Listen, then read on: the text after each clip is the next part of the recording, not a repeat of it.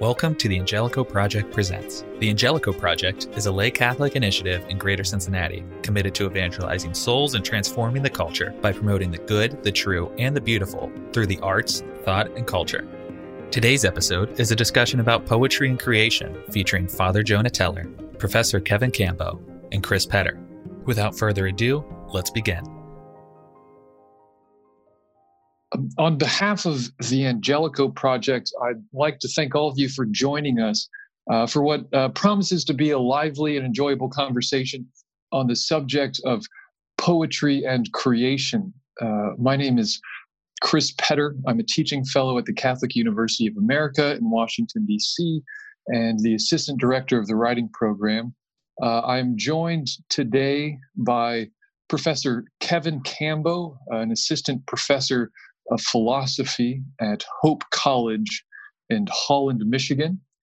Hello, Kevin. Thanks for joining us. Hello, Chris. It is a pleasure to be here. We're also joined by Father Jonah Teller, a Dominican priest, friar of the province of St. Joseph. Father Jonah, thank you for joining us. Hello, Chris. Kevin, good to speak with both of you. So we'll jump right in. The topic today is poetry and creation. There are a few things here that are definitely worth exploring. And some of those things include what the philosopher Joseph Pieper said was essentially at the heart of any kind of engagement with art. That is that the praise of creation is at the essence of art. So I think today we can start this conversation by perhaps asking firstly, what can poetry contribute to our knowledge of creation or our relationship with creation? Where does poetry come into this? Poetry is one of the prime ways that we can look at nature and articulate what we see to ourselves and to others as a way towards, there's a joy to articulating what delights us or what moves us or what troubles us.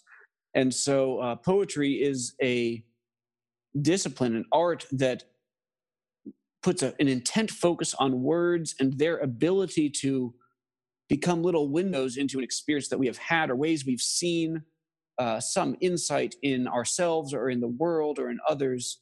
And that poetry is this art that takes words and tries to follow them and plumb their depths and see how well they can serve as conveyors of those experiences we have. I really like that. As I was thinking about the title of this conversation, and I thought it would be nice to sort of think about sort of what are the activities of the poet, right? And I think Father Jonah just said there's the perceiving or the viewing, and then there's the crafting and composing or whatever. And you sort of have these two. And already I feel like I may have overstepped. I mean, it might be one motion. Who knows how many motions this is? But what? I mean, Chris should get in here and say something about this. But you're letting us kind of span out. Yeah. A good length of it. Yeah. I'm letting y'all set the stage for me. That's what's happening. Yeah. Kevin, you're pointing out I think a very important ambiguity between perceiving and crafting. I think there's a way in which we need to think about these things as separate parts of poetry, but especially certain poets like the poet Richard Wilbur, a recent American poet, loves to yoke these two things together to the point that they're almost inseparable. The act of seeing and the act of crafting. And yet, for the sake of conversation, it would be very helpful for us to maybe take one at a time, but also see them together. But you're good. I think it's a good move to point out that ambiguous relationship. And maybe if you'll allow me, I'll return to Pieper for a second, because he harps on the notion of vision in art. And I think that might be some of his words could be very helpful to us. He acknowledges in his book, Only the Lover Sings, that man's ability to see is in decline. This would be the middle of the century that he's speaking. It's probably even more so to the day. But man's ability to see is in decline, and he points to the arts as ways to help us see. And I think to help us see in a couple ways, both by reading a poem and seeing something we had never seen before, to see in a poem like Wilbur's Mayflies, the movement, the dance of the mayflies together, which I personally had never observed before I read that poem. But there's also a way in which these poems can train our sight, train us to see the world anew, to give us spiritual insight. And Pieper describes this as something absolutely essential to man as a spiritual being. He says, to see things is the first step toward that primordial and basic mental grasping of reality. And he talks about how being able to see allows for and brings out man's essential inner richness. Or if we neglect this capacity and the threat of not being able to see prevails, it brings out man's most abject inner poverty. So he's speaking to poetry's capacity, or generally its capacity to help us see, and linking that to an inner spiritual richness, which I think is a significant point. Certainly. As it just happens, I do have a copy of Mayflies here. It's just kind of here, ready to hand. Really wonderful. What a wonderful coincidence here. So I think I feel moved to read this poem then, if that's all right. That by all means, Father Jonas.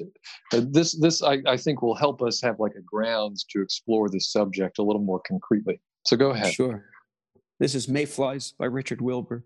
In somber forest, when the sun was low, I saw from unseen pools a mist of flies in their quadrillions rise and animate a ragged patch of glow with sudden glittering, as when a crowd of stars appear through a brief gap in black and driven cloud, one arc of their great round dance showing clear.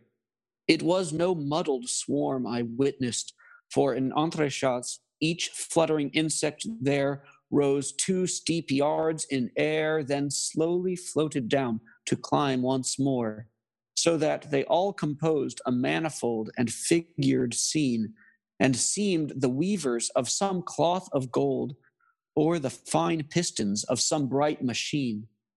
Watching those lifelong dancers of a day as night closed in, I felt myself alone in a life too much my own, more mortal in my separateness than they, unless, I thought, I had been called to be not fly or star, but one whose task is joyfully to see how fair the fiats of the caller are. Lovely. Those last lines really speak to what we're discussing. His articulation of the poet's task, whose task is joyfully to see how fair the fiats of the caller are. Right. And there I think that there's you made the distinction earlier, Chris, about the danger of separating mankind, the human person, from nature, from the whole ecosystem. Because if you do that, nature itself suffers a great impoverishment, because man, the human person, is the one part of creation, of physical creation, that can see and express what he sees. So a mayfly is just going to be a little fly that goes up and down for about 24 hours and then dies. But Richard Wilbur, or any human person, and anyone going for a walk in the woods, they have the natural God-given ability to look and see that, and then from that sight to draw some larger truth or insight about themselves and the world. And if they do that, the world is enriched. And so, again, it's important that you have this whole unity of nature with the human person there at the heart of it as the one who can see. Yeah. When I heard your remarkable reading of this poem, one idea that came, just sort of going off this idea, is so you have, right, man as this subject who's been called to see, right, called to vision. But then there's also us as the poet is there as the one who's doing the initial vision, and then he's teaching us to see. So in a way, vision is both the condition and the fruit of poetry. So it's fantastic. And then creation is right there amidst both activities. I mean, right, both because vision. we can sit here and think, or maybe someone's listening to the podcast. I hope someone's listening to the podcast. But they're sitting and thinking, well, that's all very well and good to talk about poetry being a way of seeing the world and expressing it, but I don't have any ability to do that. But that's the great thing about poetry and any art, is that Wilbur, for example, is sharing with us his own sight, his own vision, so that we can have it. And we don't have to worry about waiting for some personal insight. We can share with the work that others have done. And that's the beauty also of art as an enduring mode of human sharing. So I'm going to commit a cardinal sin and say, so Chris, what's the meaning of the poem? I'm going to pretend you didn't say that. And I'm going to keep pushing through what I was about to say that anyway. In 5 paragraphs, please. That would be very useful. I mean, you're the head of the writing center, for Pete's sake. I mean, what's it mean? The assistant director of the writing program. Thank you. Exactly. That's what I said, more or less. Kevin, I think you saw one very important implicit quality here, that the poet's vision is transferred to us, is given to us through the poem. You also mentioned earlier the relationship between perceiving and crafting. I think there's another implicit thing here about the craft implied in the act of vision. So when he articulates the poet's role here in these last 2 lines, whose task is joyfully to see how fair the fiats of the color are, he's speaking in terms of vision, not in terms of craft. But I think throughout the poem, we see implicit the craft of the poet, and the crafting, which I propose is part of the act of seeing. So we can see that in a few things. Firstly, when he's looking at the mayflies, he identifies through metaphor these motions. He describes these motions of the mayflies. They seemed the weavers of some cloth of gold, or the fine pistons of some bright machine. I think it'd be fair to say that there's an act of crafting in the act of metaphor there, the act of creating what seems to us just appearance, perhaps seems to us unordered appearance, and giving that the structure of order through metaphor. I mean, I think that would be the first implicit act of crafting in what he explicitly calls the poet's act of vision. Another thing which is hard to hear from just a reading of this poem, but the poem itself is structured into 3 rather intricate stanzas. You didn't hear me with the stanza pauses? Those breaths.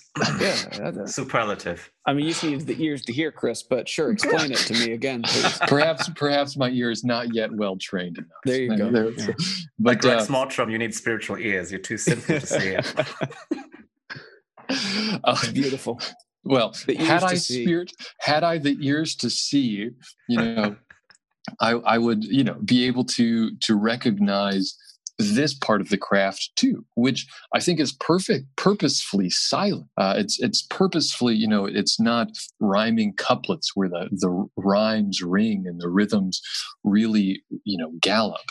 There is a very silent craft here, but a craft, I'm trying to say, is implicit yet very important to the act of perceiving. And I think in the grand scheme is part of Richard Wilbur's way of really allying the two.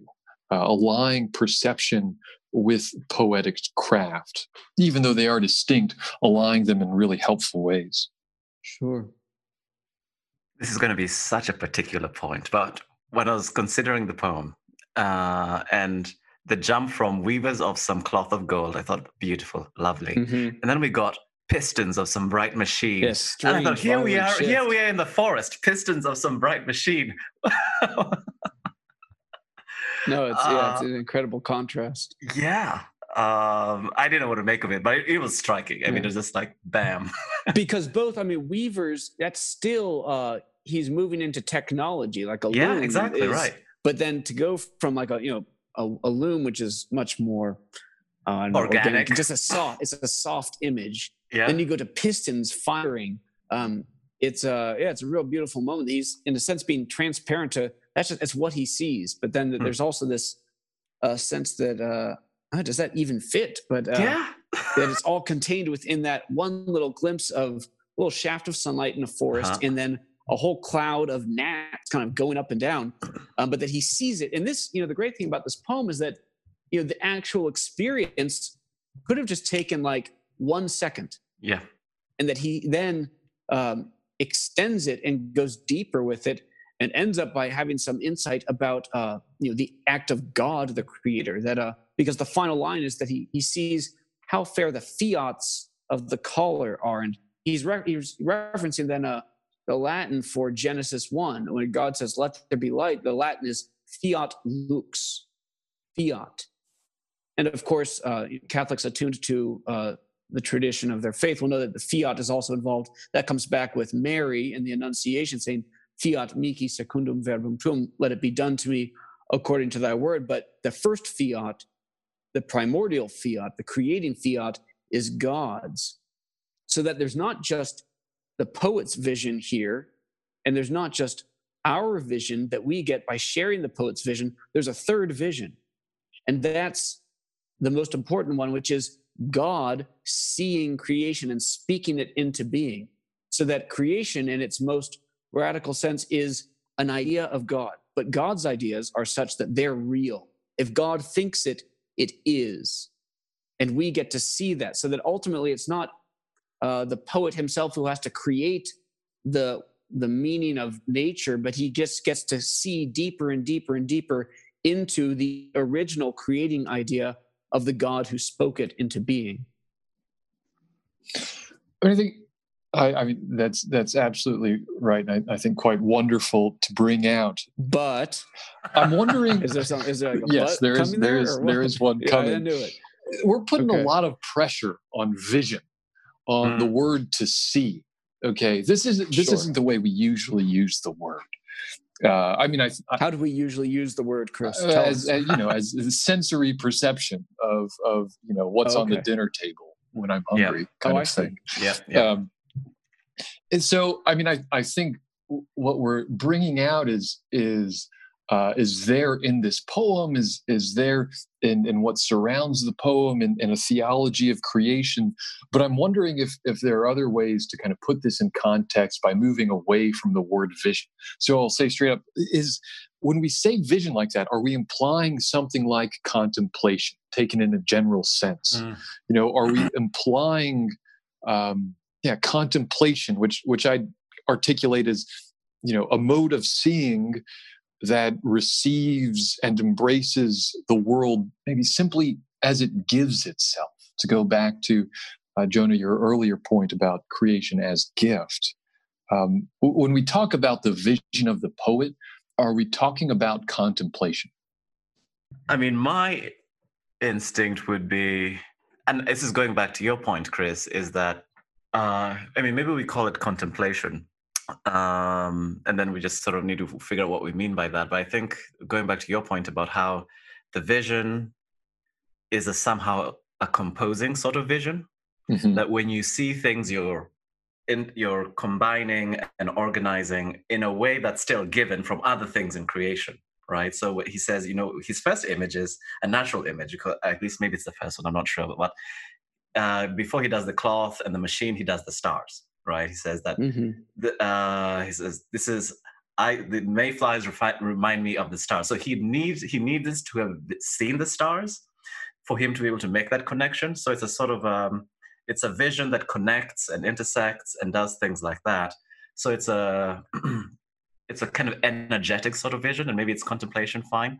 But I would distinguish it against what we call kind of scientific vision, let's say, or something like that. Because in our minds, when we do science, it's very discrete. Things are clearly defined, or sort of supposedly univocal almost, in the sense of they have velocities, they have placement, it's all neatly measured and quantifiable. He's doing none of that. He's showing very sort of organic, beautiful connections and things like that. So it's a different way of seeing, I guess, and it's more first person, right? This is how I see it. This is the references, allusions, history that I'm bringing to this vision, versus the scientific, which is a kind of all third person, all personality has been taken away from it. It's just quantities.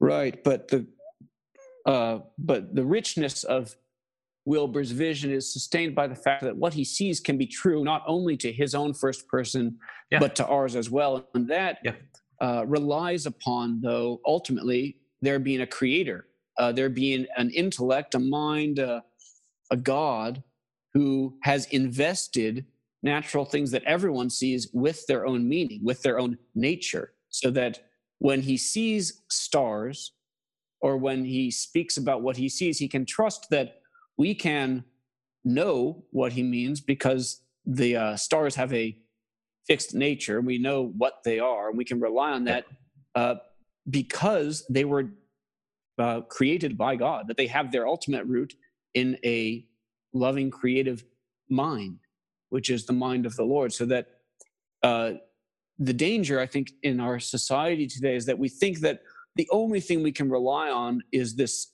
Kevin, you were talking about this third person, just the facts, cold, brute numbers, that in a sense, that's the only thing that we can know is definitely true. But one that's cold, and it doesn't really help you. All it means is that, okay, 2 and 2 is 4. Have a nice day. But that there's also, it's not true that there is a creating mind. Yeah.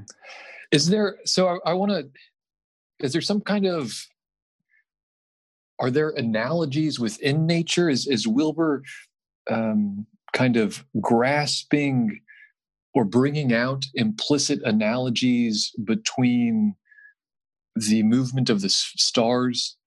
I almost said movement of the spheres there. The movement of the stars, the movement of mayflies, and the human activities of weaving, and then even further, the activities of artificial creations, even of the pistons of some bright machines. Is there some way we can say that there are natural analogies here in created things, between created things? I mean, I think there's that Wilber sees throughout his corpus the poet's act as attempting to bring unity, a greater unity, that is, between all created things. He thinks that the poet, in bringing together the movement of the stars and the actions of the mayflies and that of the weavers, he's bringing out a relationship, or even recreating a relationship that had been severed, or is at least hidden to our eyes. So, I mean, I think there is a way in which he either sees a unity, sees some relationship, some analogy there, and simultaneously makes some analogy there, or perhaps remakes an analogy, remakes a relationship that has maybe been severed by sin, severed by original sin.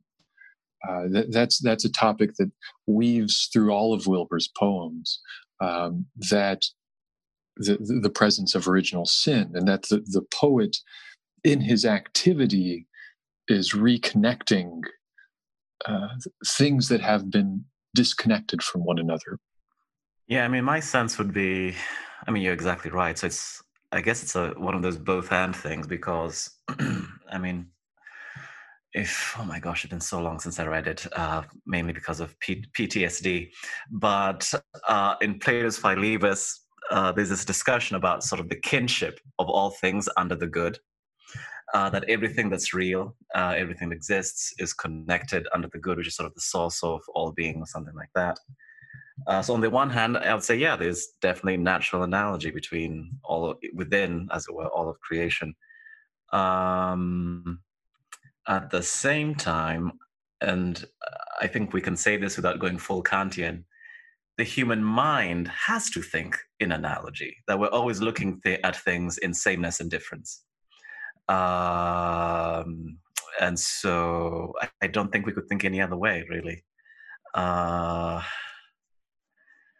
So yeah, you can have both of these things going, would be my sense. So yes, there are natural analogies, but we also, and this is our natural mode of thinking, and I guess we would also add, and you also, I suppose, can compose some of your own, not out of nothing, but because there are natural connections in creation. Mm-hmm. And that's part of the delight of, we could call it the poetic impulse, but that sounds a little exclusive. I think we all experience this, that the delight of learning something or seeing something or realizing that, oh, wow, this is like that, or there's a real similarity in this experience I've had.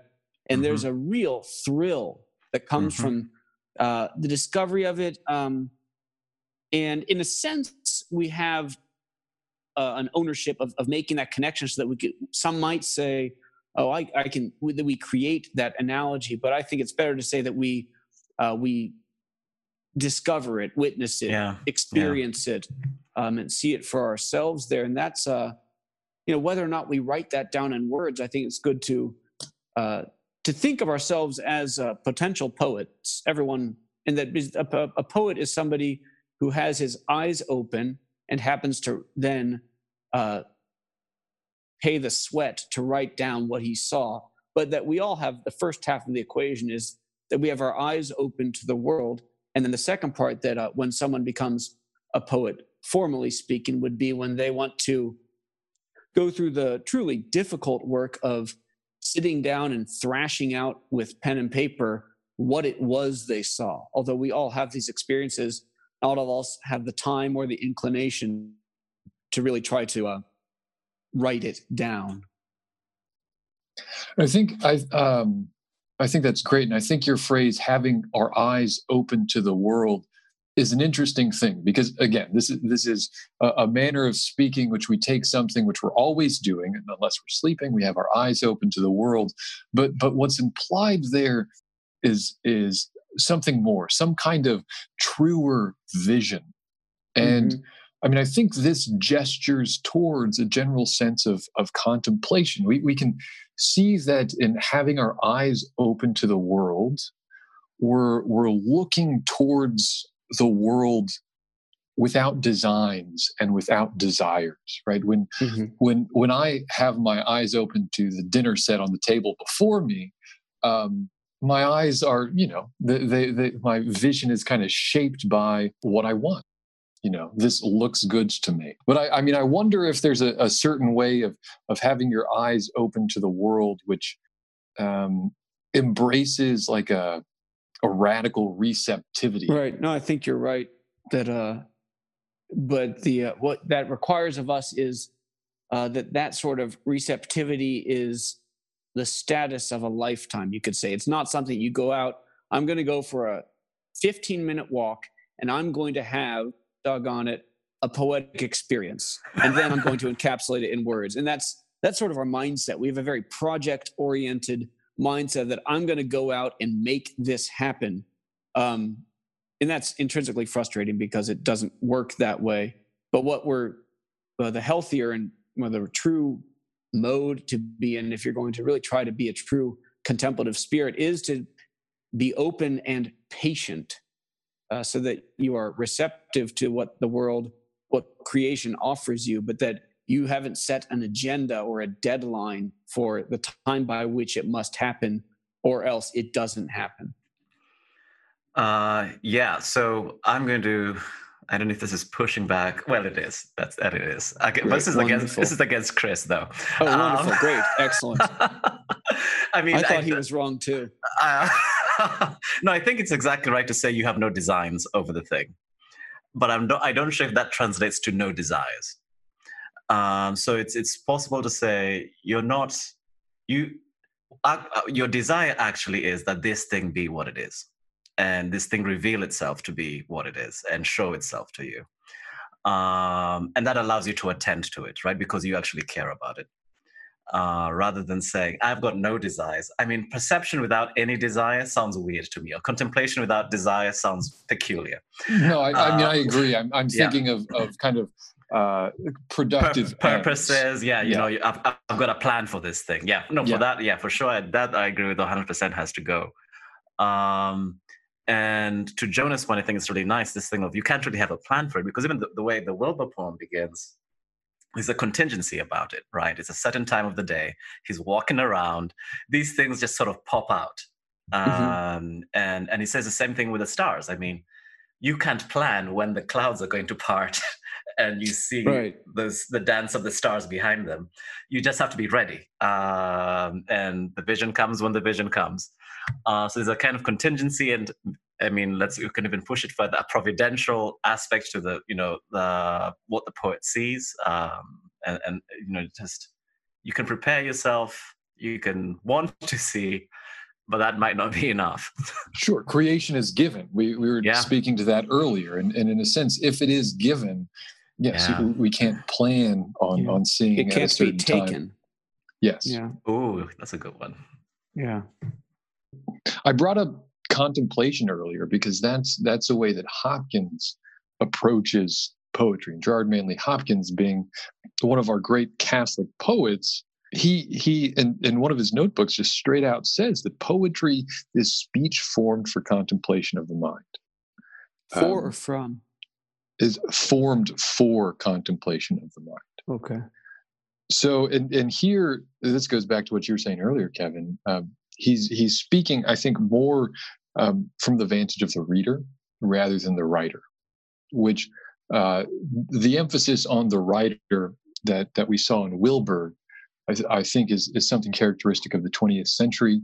Hopkins is writing before the 20th century, he's writing in the 19th century. So I think it's that emphasis is not, the emphasis on the writer isn't as evident. So poetry is speech formed for contemplation of the mind. And one thing he's bringing out there and brings out further in his notebooks is that, you know, there's a certain physicality of poetry's rhythm, of its music, that provides for contemplation. It's material that allows for contemplation in a certain sense. Be that it may, he sees contemplation of the mind at the heart of poetry. So, I mean, I think that's interesting. Again, what do we mean by contemplation? We're kind of, just like with vision, we're using this in a few different ways. But one thing he brings out elsewhere, kind of parallel to his discussion of contemplation, is the discussion of relation, which we've touched on a few times. But I think he creates his own kind of vocabulary for this. He speaks in his own idiosyncratic language when speaking about this subject, but it kind of translates to certain kinds of experiences. Perhaps Wilbur's experience of mayflies, certain acts of vision, I think we could call them, that further establish a relationship between the person seeing and the object seen, and that for Hopkins is at the center of the poetic act. That for Hopkins is at the center of the poetic act, and I think it gestures towards maybe something similar to what Wilbur was implying. Wilbur learned much from Hopkins. It's clear that that there are relationships here to be established, whether we're reestablishing them after the sundering of original sin, or whether that's just part of being in the world, is establishing these relationships between things. But Hopkins, in what I see as a rather radical way, sees the activity of poetry as establishing relationships with the things of the world. And I don't think that's a small point by any stretch of the imagination. If that was a question, this might be an answer, which is also a question. So just hearing you say that, and reminds me of something else you said earlier about how should we think of contemplation along the lines of sort of receptivity. And what you said and the Wilber stuff and something you said before is maybe we want to say responsiveness, that in a way, the kind of contemplative vision is a responsive vision to something that's being shown to us, something being given to us. And then going back to that Wilber idea of being called, and we're responding to that call. And so number one, you can't do this by yourself because that's the nature of a response. But you also want to be attentive and respond in a faithful way. And I think a lot of poets want to be somehow faithful to what's going on, right? Faithful to what they're seeing, and faithful in their craft to the vision or the thing contemplated. Does that sound right? There we go. There's a question there. There's the question. No, I mean, I think that's exactly right. In some sense, yeah, the act of vision, to see, is to be summoned by that which gives itself to be seen. Is the things around us call out to be seen. Again, this is speaking in a Hopkins vein, which sees this in perhaps a more radical way than many people see it. That kind of phrasing. He has elsewhere in his notebooks, he has a line, what you look hard at seems to look hard at you. And I always found that puzzling. But I think it speaks to kind of the radicality with which he approaches the subject that we're discussing, that the act of seeing requires some kind of responsiveness to the gift. And that these the little gifts, the gifts of creatures, plants, shrubs, other people, when we see them and when they call out to us, they're not talking about themselves ultimately. This is one of St. Augustine's insights that he went to say, is that if you look at nature, trees, the ocean, they speak of how we are beautiful, and then they want to speak about who made them. And that all of creation is calling out not just about themselves, but they themselves are opportunities, again, for deeper vision back to the one who sees them and makes them, and sees us and makes us, such that that's why, contemplation is a waiting that will not rest until it sees the one who saw it first, who saw us first.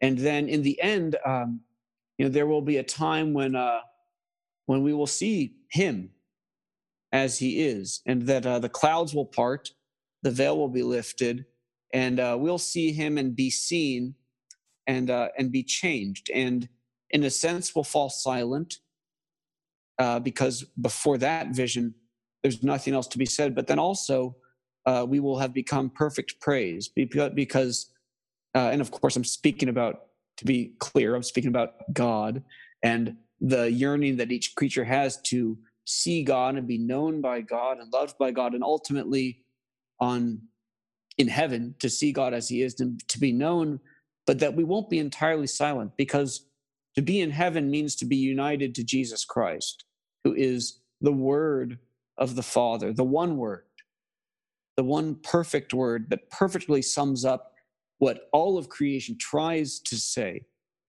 and falls short of, though it can say something.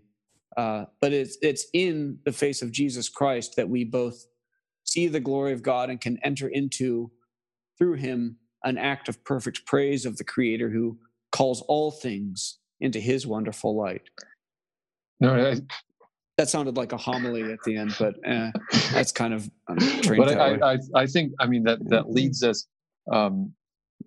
to the point in which we began with Joseph Pieper. The most essential goal of art is the praise of creation and or the praise of the Creator through singing creation, through singing about creation. So we've been speaking very much in terms of vision, but we shouldn't let that, I don't think, prevent us from acknowledging that what we've been talking about, vision, is an act of praise, is part of the way we praise God. And I think Pieper says elsewhere that he ventures to say that this brings us to an act of love, even.